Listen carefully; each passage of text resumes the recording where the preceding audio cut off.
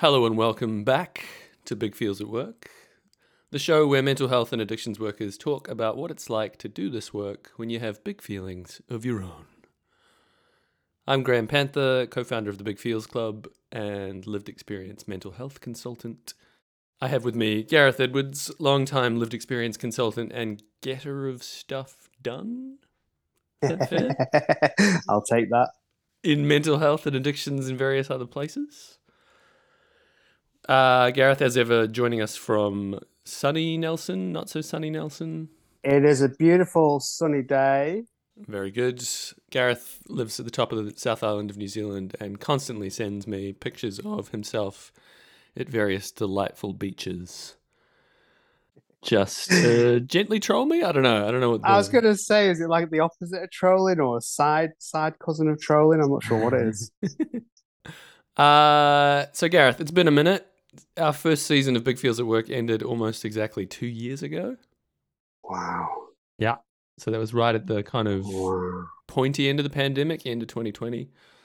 Good news, Victorian Department of Health said, hey, let's do it again. They have funded us for another season of Big Feels at Work, which we have a million ideas about what to do with, including more episodes, more guests, and potentially some live events.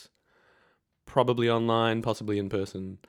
The big idea, as ever, is there's all this talk of adding more lived experience to our workforce in mental health and addictions, which is something that you and me have both been banging on about for years. And at the same time, we know that our mental health and addictions workforce is already chock full of people with lived experience in all sorts of roles, clinicians, managers, and many of those people aren't out to their colleagues and clients, often for a million very good reasons. How do we know you're out there listening? Well, first of all, it's statistically very likely. If 1 in 2 of us has distress and experiences of crisis, then there's going to be a few of us working in the system. But secondly, we know this because you tell us. And you email us, you message us, you tell us how hard a gig it can be when you're in there fighting the good fight and also feeling deeply personally connected to the topic in ways that your colleagues don't always understand. Can I add a third way? Please. I think we know it because we've been it as well. Like, I know we've spoken in the past about our own disclosure stories, but we've also had roles where we weren't employed to be lived experience. We were employed to be researchers or evaluators or project workers or whatever. Yeah. And it wasn't assumed that we did have lived experience. It wasn't part of the recruitment, if you like. So, yeah, it kind of resonates on lots of levels. Totally. Yeah. So if this is your first time listening to the show, I encourage you to go back and listen to some of our earlier episodes. We cover a lot of the kind of foundational stuff around what it's like to walk in two worlds, work in the system and also possibly be in hospital on the weekend and not tell your colleagues on Monday when you come back that's what you were doing. So go back and listen to those earlier episodes. Moving forward, we're going to do more of the same. So always asking, how could we help you feel just a little bit more supported in this really important work that you're doing? And how could we all just feel a little bit more connected as we're doing it? Okay, so today's episode, we'll be talking a little bit about the Victorian Royal Commission into Mental Health, which is the big thing that's happened since we last had an episode. And then in particular, we're going to explore some of Gareth's experience of a really quite similar massive reform that happened in New Zealand's mental health system about 20 years ago, focusing in particular on how do you surf such big waves of change, especially if you're already feeling overwhelmed. Overwhelmed surfing, I like it. Yeah. So, Gareth, Victoria's mental health reform is in full swing. I just hosted a conference the three peak bodies put on, so Mental Health Victoria, VMIAC and Tandem put on a big conference we're at the 18-month mark since the Royal Commission's big report saying all the things that should change in Victoria's mental health system. And I got to say, certainly my feeling, the feedback on the day from that conference, the whole thing feels very much like drinking from a fire hose right now. Mm. There's so much happening. The Victorian government said right from the start of the Royal Commission, we're going to implement every single recommendation before they even knew what they were. So there's a lot happening. And I've been thinking about it as, drinking from a fire hose with this added layer of, imagine you're drinking from a fire hose. Also, you've been walking through a desert for the past 20 years. I like it. So you desperately need that water, but you're also, it's a lot. Well, the image that came to my mind when you said it's in full swing, I was thinking, is it? It's kind of started. Like I reckon full swing might be sort of year 5 or 7 or whatever. Yeah. But it feels like, someone's opened the dam on this valley that was drained, and so this massive gush comes out of the reservoir and eventually it'll all settle down to be a river. But right now it's just burst through the dam walls and pouring into the valley, and villages are fleeing left, right, and center. Yeah. So right now it's all white water. Yeah. We're the villagers, obviously. Obviously. So just kind of zooming out a bit for today's episode, I just wanted to name that whilst there's all this happening, since I moved to Victoria 10 years ago, there's been a complete recommissioning of all state services, the introduction of the NDIS into mental health. There's been a new Mental Health Act. There's about to be, now there's another one. The whole stepped care reform in primary mental health, primary care, and now the Royal Commission, which is quite a lot of things. For those outside Vic, because we have listeners outside Vic, you may well have had other big changes in your parts of the system, as well as just a small reminder, 2.5 years of a pandemic that have been especially hard on our workforce and the communities that we serve. Yeah, for sure. So I just want to name that, and I used the phrase I wrote in my notes. Those outside of Vic may have seen big changes in their system. It's big changes in our nervous systems too, right? Like all this change, all of this uncertainty, opportunity. Whether it's good or bad uncertainty, it lands in your body, and it lands in your body particularly when you have a personal connection to us getting it right.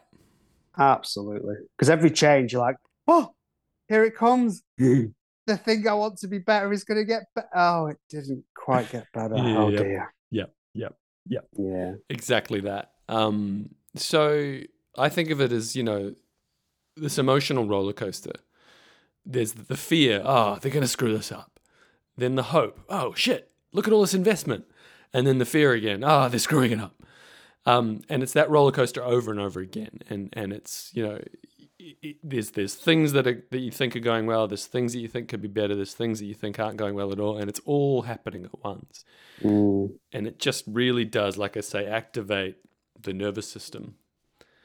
And then you got to go to work and do your normal job. So all of that is preamble to, for the first episode of this brand new season of Big Feels at Work, we thought we'd start with taking a breath. Nice. So I'm gonna give you a little tiny little guided exercise here that you can do if you want to. Basically, take your hands, assuming you're not driving while you're listening to this, take your hands and put them on your lower back. So about where your kidneys would be, if you happen to know where your kidneys would be, sort of middle of the lower back. You can put one hand there if two doesn't feel so comfortable. Some people have tight shoulders and can't get both their hands there. It's more comfortable. You can put the backs of your hands just kind of touching your lower back. And the idea of this is really simple, which is essentially to find a tender little spot on your body and just give it a little bit of support through that touch. And that's all we're doing.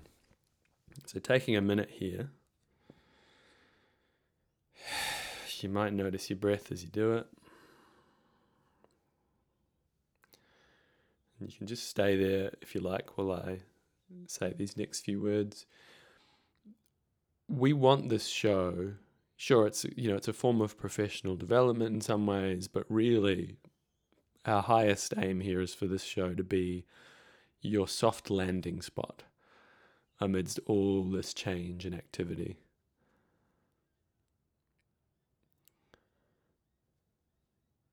So that's the simple idea. A chance to listen to some people who know a bit about what it's like walking in both worlds, just kind of having a chat.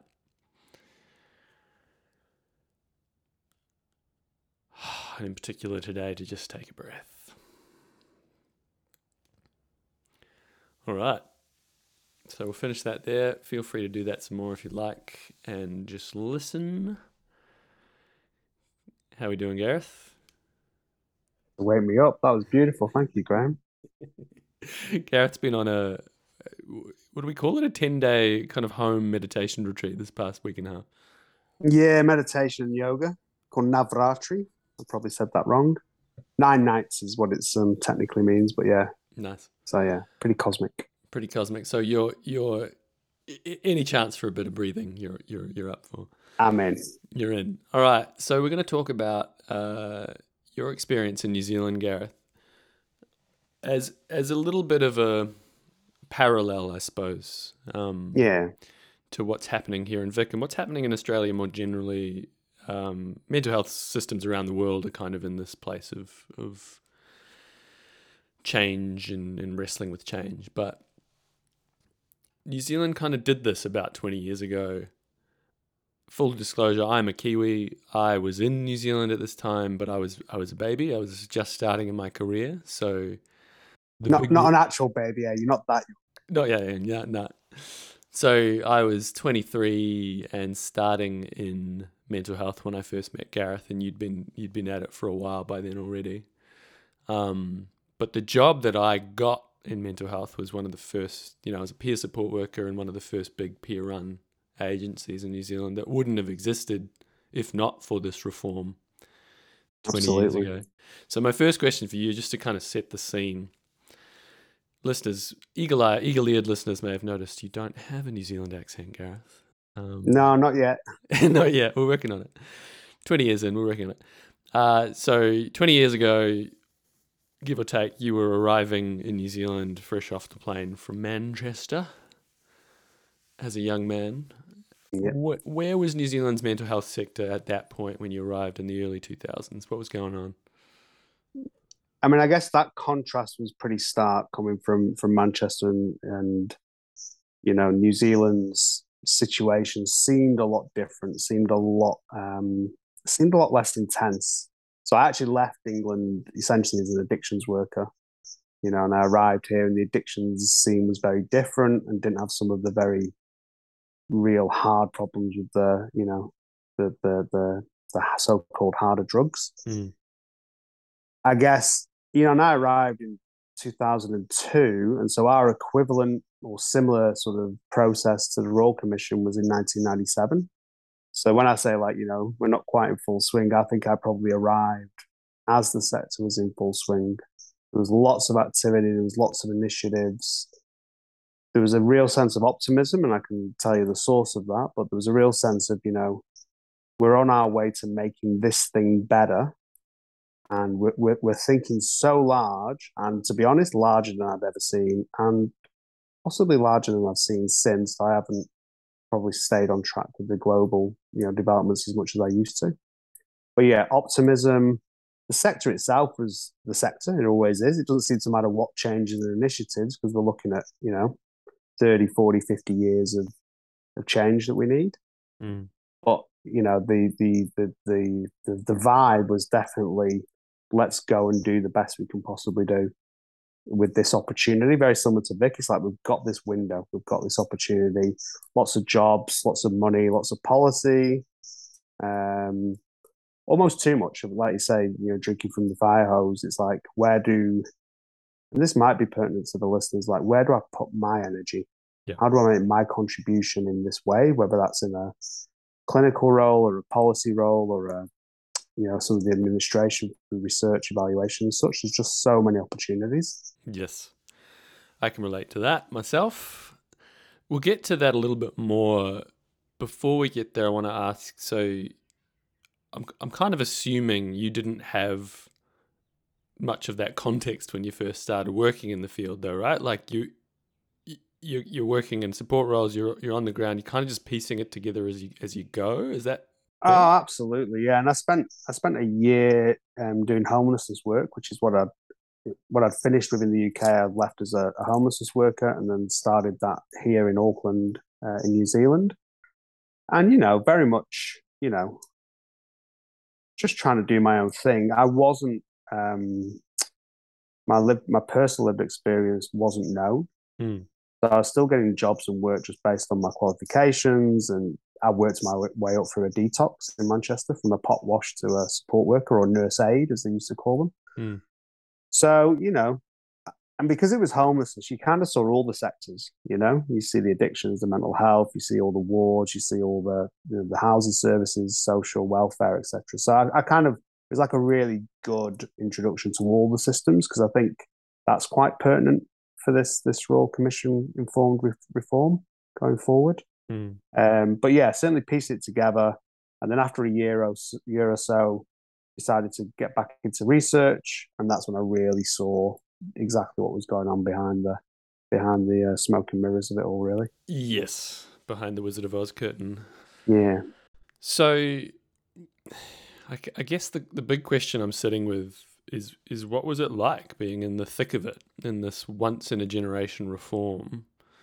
Did people know the significance of what was happening at the time? Was there that same sense of like the emotional roller coaster? We have to get this right. What was the kind of emotional experience of it? Mostly, I remember it as being really exhilarating. Mm.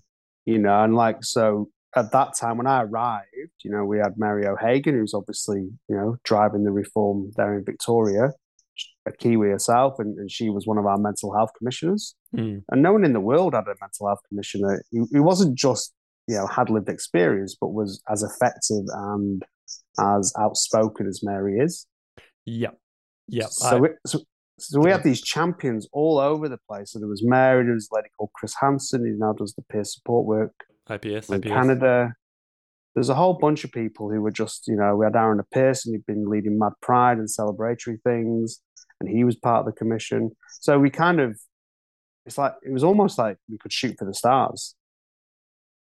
The thing I'm hearing in all that is a sense of community. So that's the bit that I alluded to before. So that's where the source of all this was, and that was well-renowned and slightly different now, but we had this like minds like mind initiative. Mm. And I could speak for a whole pod on that, but the beauty of it in essence was it wasn't a health initiative, it was a stigma and discrimination initiative. So just to zoom out there, so this was a really central plank of all these changes that came out of that. You mentioned the Mason report in the late 90s, which is a famous kind of judge report, similar in effect to what the Royal Commission's report is, right? Like a from on high statement about what's fucked and what needs to change.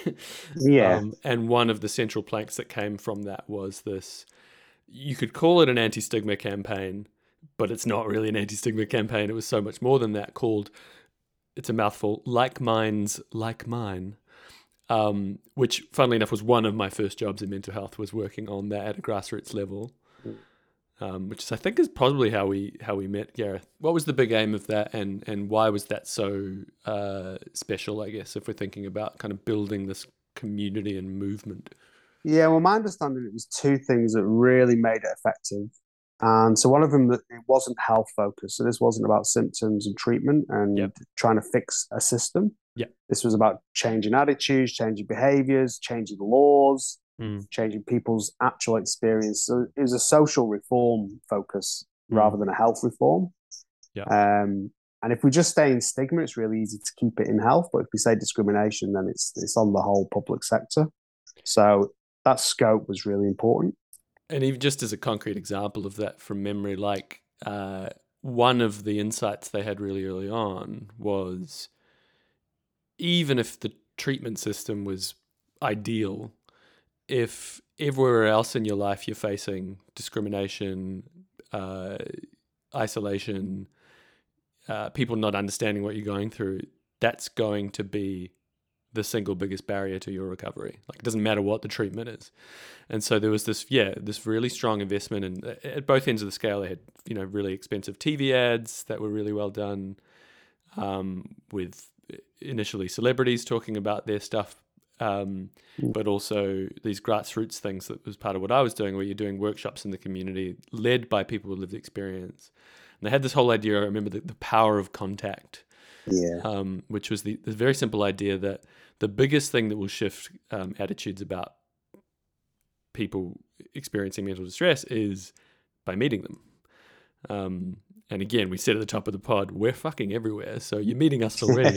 But to have specific settings, at universities, at schools, and in workplaces where you would meet people like us talking about our stuff, and just like anyone else, but talking casually about the breakdowns and the altered states and the whatever else.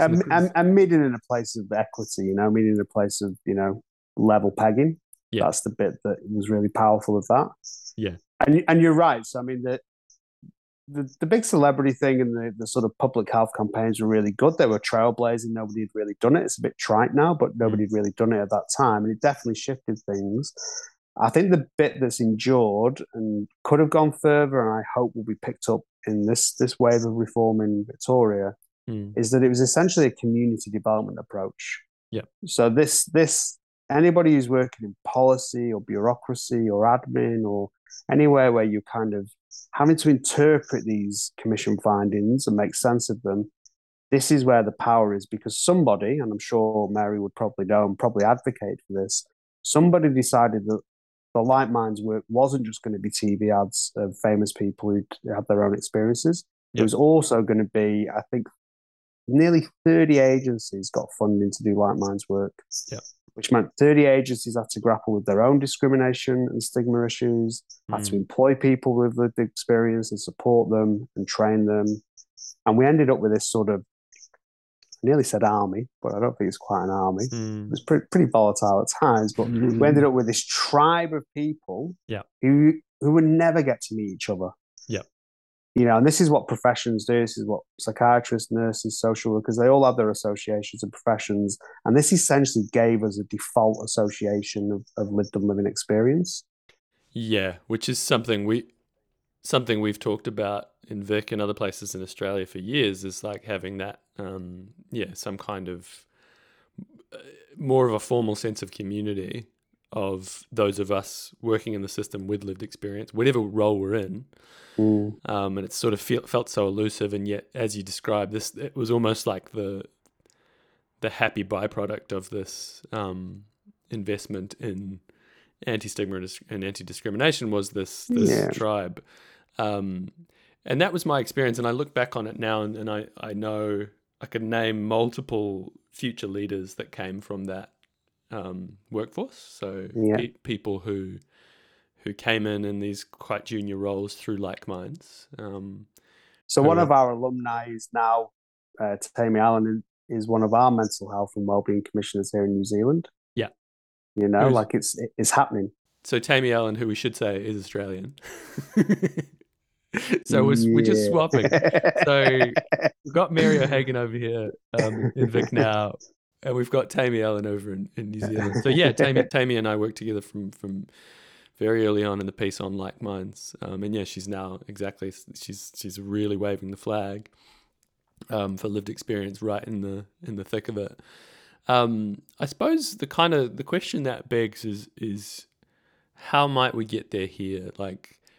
So here's the thing, you said happy byproduct, and I don't think it was. Yeah. I think somebody bureaucratic, I mean, I know Gerard Vaughan was there, but we also had another chap whose name just escaped me, but I've done a lot of work in HIV/AIDS. I wish I could remember his name now. But anyway, I think this was architected. I think they had a choice. They could have just gone to 3 agencies and said, go and deliver discrimination countermeasures. Yep. They didn't. They went wide. And one of the things they did, and again, I don't think this was an accident at all, is they gathered us. They gathered us in what they call HUI over here. So essentially conference or symposium. And then we gathered sort of quarterly as well. So we were just around each other. We were just like we had a job, like we were doing all these, like you say, workshops and education and programs and Mm, initiatives to counter discrimination in our communities. And that's the other thing; it made everything really local. yep. So we kind of, we had people rural, we had people in Maori and Pacific Island communities. Like it wasn't just in the big cities, the big Mm, metro areas. yep. Um, and yeah, but I think the thing we need to do most is to gather, is to be Yes. around each other, develop our way of interacting and and building not consensus, but communication, community, connection. We're allowed to disagree, which is often not enough permission given for that. Correct. But you know, we need to be amongst each other, and that's what Like Minds gave us. It gave us a vehicle to be connected. Yeah, I so hear that, and I think about that the conference I mentioned. I think we called it the Our Reform Conference, the Three Peaks that I emceed, and that's what it felt like to some degree. It's like, hey, we're all just here in a room together. This is good. And I believe the best line of the day was, the fact that we're here is more important than what we say. Something like that. Gareth is referring to the fact that I called him in a panic the day before because I was emceeing this 500 people plus conference, having barely worked for 5 months with long COVID bullshit. And so I was like, fuck, I should probably be more up with the play if I'm going to MC this thing. What's going on? And I just called Gareth and he said, well, I don't know exactly what's going on either, but here's a good line. He said, the fact that you're here in this room together is more important than any one thing you'll talk about today. So I said that at the end of my little intro. And then the minister picked that up and went, that line, that's particularly important. And I was like, thank you, Gareth. But you're right, and it's exactly right. And as you said to me, we can't just do that once. We have to do that every few months, one way or the other. Yeah, and again, like if there's people listening with the power to have the say so, I would make meetings and gatherings and workshops only half purposeful. What does that mean? Well, if you're setting an agenda for a particular project or a development thing or even a team meeting, it's like only set half of it. Mm, Just give us time to check in and be amongst each mm, other and build our connections because this is when we look around our sector in any profession, but particularly in health, nurses spend a lot of time with nurses. Psychiatrists are in touch with each other and commune with each other in lots and lots of ways. yeah. We're typically down a corridor on our own, get dragged into meetings to, be a representative of our so-called tribe. We've got to build that tribe. We've got to do purposeful things to build that connection. Yeah, and when you say we there, you're referring to people in lived experience roles or to, I'm also hearing there's another layer to it though, which is like, those nurses, those those psychs, those social workers, those policy workers with lived experience who they're mingling with their discipline, Mm. and that's one tribe, but they're not necessarily mingling with the lived experience tribe, and so that's the other layer to it as well, I think. Oh, and that's just a fresh version of hell. I've been there myself. That is a Completely. very, very difficult place to be. And I do genuinely feel there's a possibility where we are in history right now to do that differently. I don't know how it works. I don't know how we'll do it. But even say at this Three Peaks conference we had, it was VMIAC tandem. So VMIAC is the consumer peak body, tandem's the carer peak body in Victoria, Mm. but also Mental Health Victoria. So peak body of mental health workers. And one of the things I was very aware of throughout the day is that the lines between those three supposed, that's a Venn diagram, right? Like there's, Mm. as I said at the start of the day myself, I fit all three boxes. I can be called certainly can be called a consumer. That's no secret. I have you could call it a carer experience. My partner's been suicidal many times. And I've been a mental health worker in lots of different disciplines. So yeah, clearly these are not hard and fast boundaries. Something that we'll be exploring more and more on this show, by the way, because that's such a timely question. Is where are these lines? Mm. But to kind of just wrap a bow on this, I suppose there's kind of there's a nice possibility there from what you're saying. I'm hearing a couple of things. I'm hearing the real power of that sense of community as something that Mm, needed to be built, right? And as you say, it didn't happen overnight. Like the Mason report came out late 90s, and then by the time you're in New Zealand, it's what, 2002, 2003. So it is kind of mm, 5 or 6 years in. So we can think of this as like something a little bit on the horizon, perhaps, and we'll do whatever versions we can get of it right now. I think Big Feels at Work is an example of that right now. You know, yeah, how can we do whatever we can with what we got to feel a little bit more connected? So there's that sense of building a community, and then there's this also this idea that it doesn't have to happen all at once. Like, so when you say creating spaces to come together that are only half purposeful, what I hear in that is more important than the to-do list is the connection. absolutely. And and as you're speaking, one of the things that I think we could do differently this time that we possibly couldn't have done, in 2002 or the late 90s, because of the nature of the arc that we're on, Mm. is we can make our lived and living experience spaces much more welcoming. Correct. Yeah. So I have this loose hierarchy of shite that I sort of carry around in my head. Go on. And it used to be you don't count unless you've had an inpatient experience. Yeah. And if you've had an inpatient experience, you don't really count unless you've been sectioned and been compulsorily treated. Yeah. And then the tier below that is maybe you've had some outpatient experiences, but definitely specialist services. And tier below that, GP, but you never made it to hospital and blah, blah, and on it goes. Yeah. And and I feel that has really shifted over the last 20 years that I've been involved. Mm.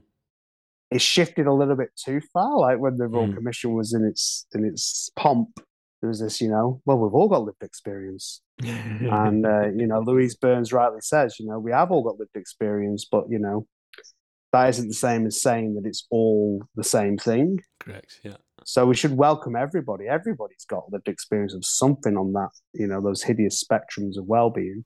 Mm. But we need to make sure our lived and living experiences fit the purpose.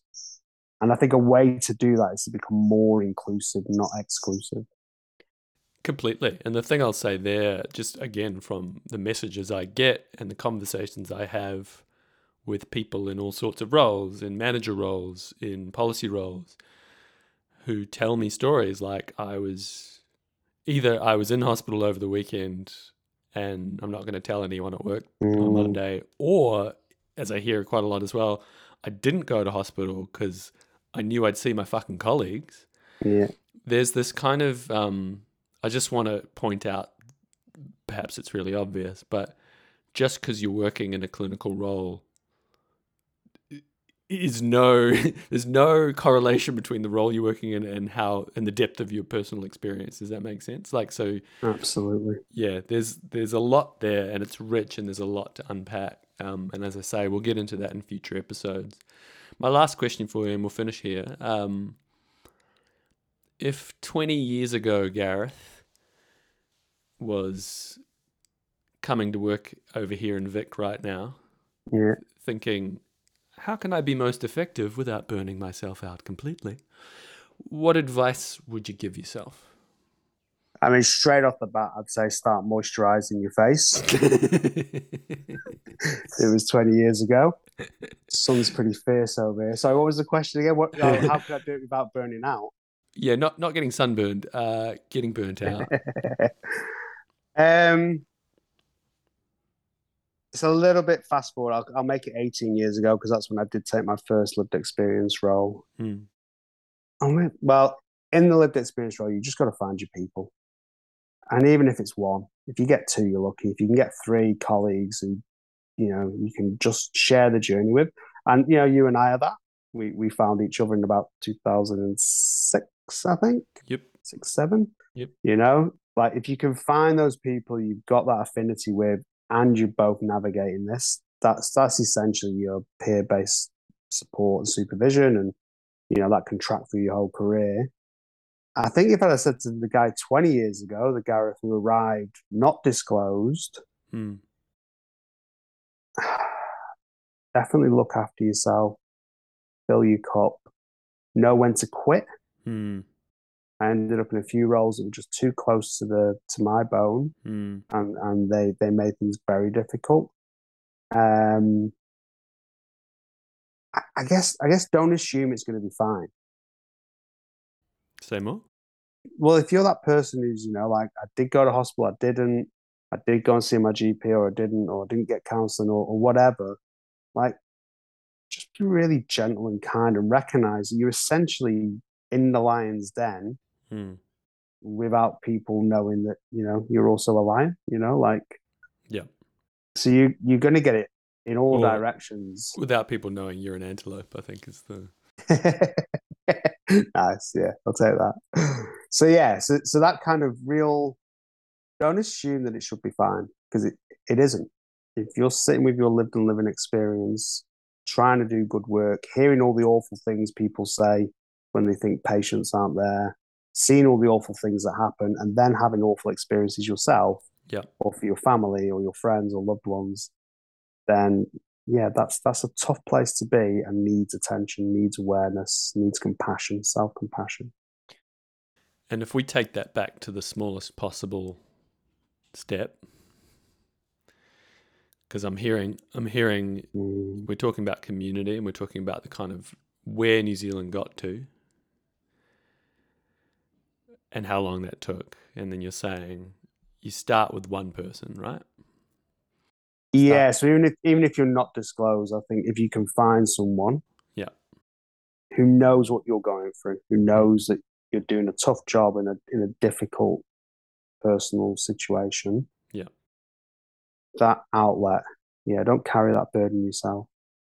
Yeah. And that, you know, sometimes the smallest version of that step is finding a resource like this and listening to it. We say this through Big Feels Club a lot. Like one person you can be just a little bit more honest with can be life changing. Mm, And even that can take time to find. So you start with what you got. Um, definitely. and so just to kind of finish off on that, the other part that you're naming there for me is finding a way to be honest with yourself. Um, That's it. That's the first bit. yeah. Because for years, because obviously for, different times and all the rest of it, but for years I walked around in these roles going, I mean, we didn't have a lived experience workforce then, even though I Mm. worked in addictions where everybody knew, just about everybody had some sort of personal connection to the work. It was just unspoken. It was just Yeah. so obvious. Yeah. But in mental health, it was much more stigmatized. Um, and I think just being able to walk home from work or get on the bus or whatever and just go, yeah, that's a tough day, because they're talking about people, they're talking about them, those people with bipolar, and I got diagnosed bipolar, and Yeah. that's a lifetime diagnosis, and they're Yeah. talking about me. They're talking Yeah. about me, Yeah. Yeah. Yeah. So just recognizing that's a real tough place to be. Yeah. Yeah, that Yeah. honesty. Yep. Yeah. Exactly that. This is hard. Mm. This is a tough gig. Please do, as soon as you can, start moisturizing. Sunscreen. Sunscreen. Beautiful. All right. Thank you, Gareth Edwards. This has been Big Feels at Work. We're back. We're going to have a bunch more episodes. We're going to have some guests. If you're not signed up to our mailing list already, which is separate to the Big Feels Club mailing list, the Big Feels at Work mailing list is where we will let people know about new episodes and if we are going to try any live events in the future.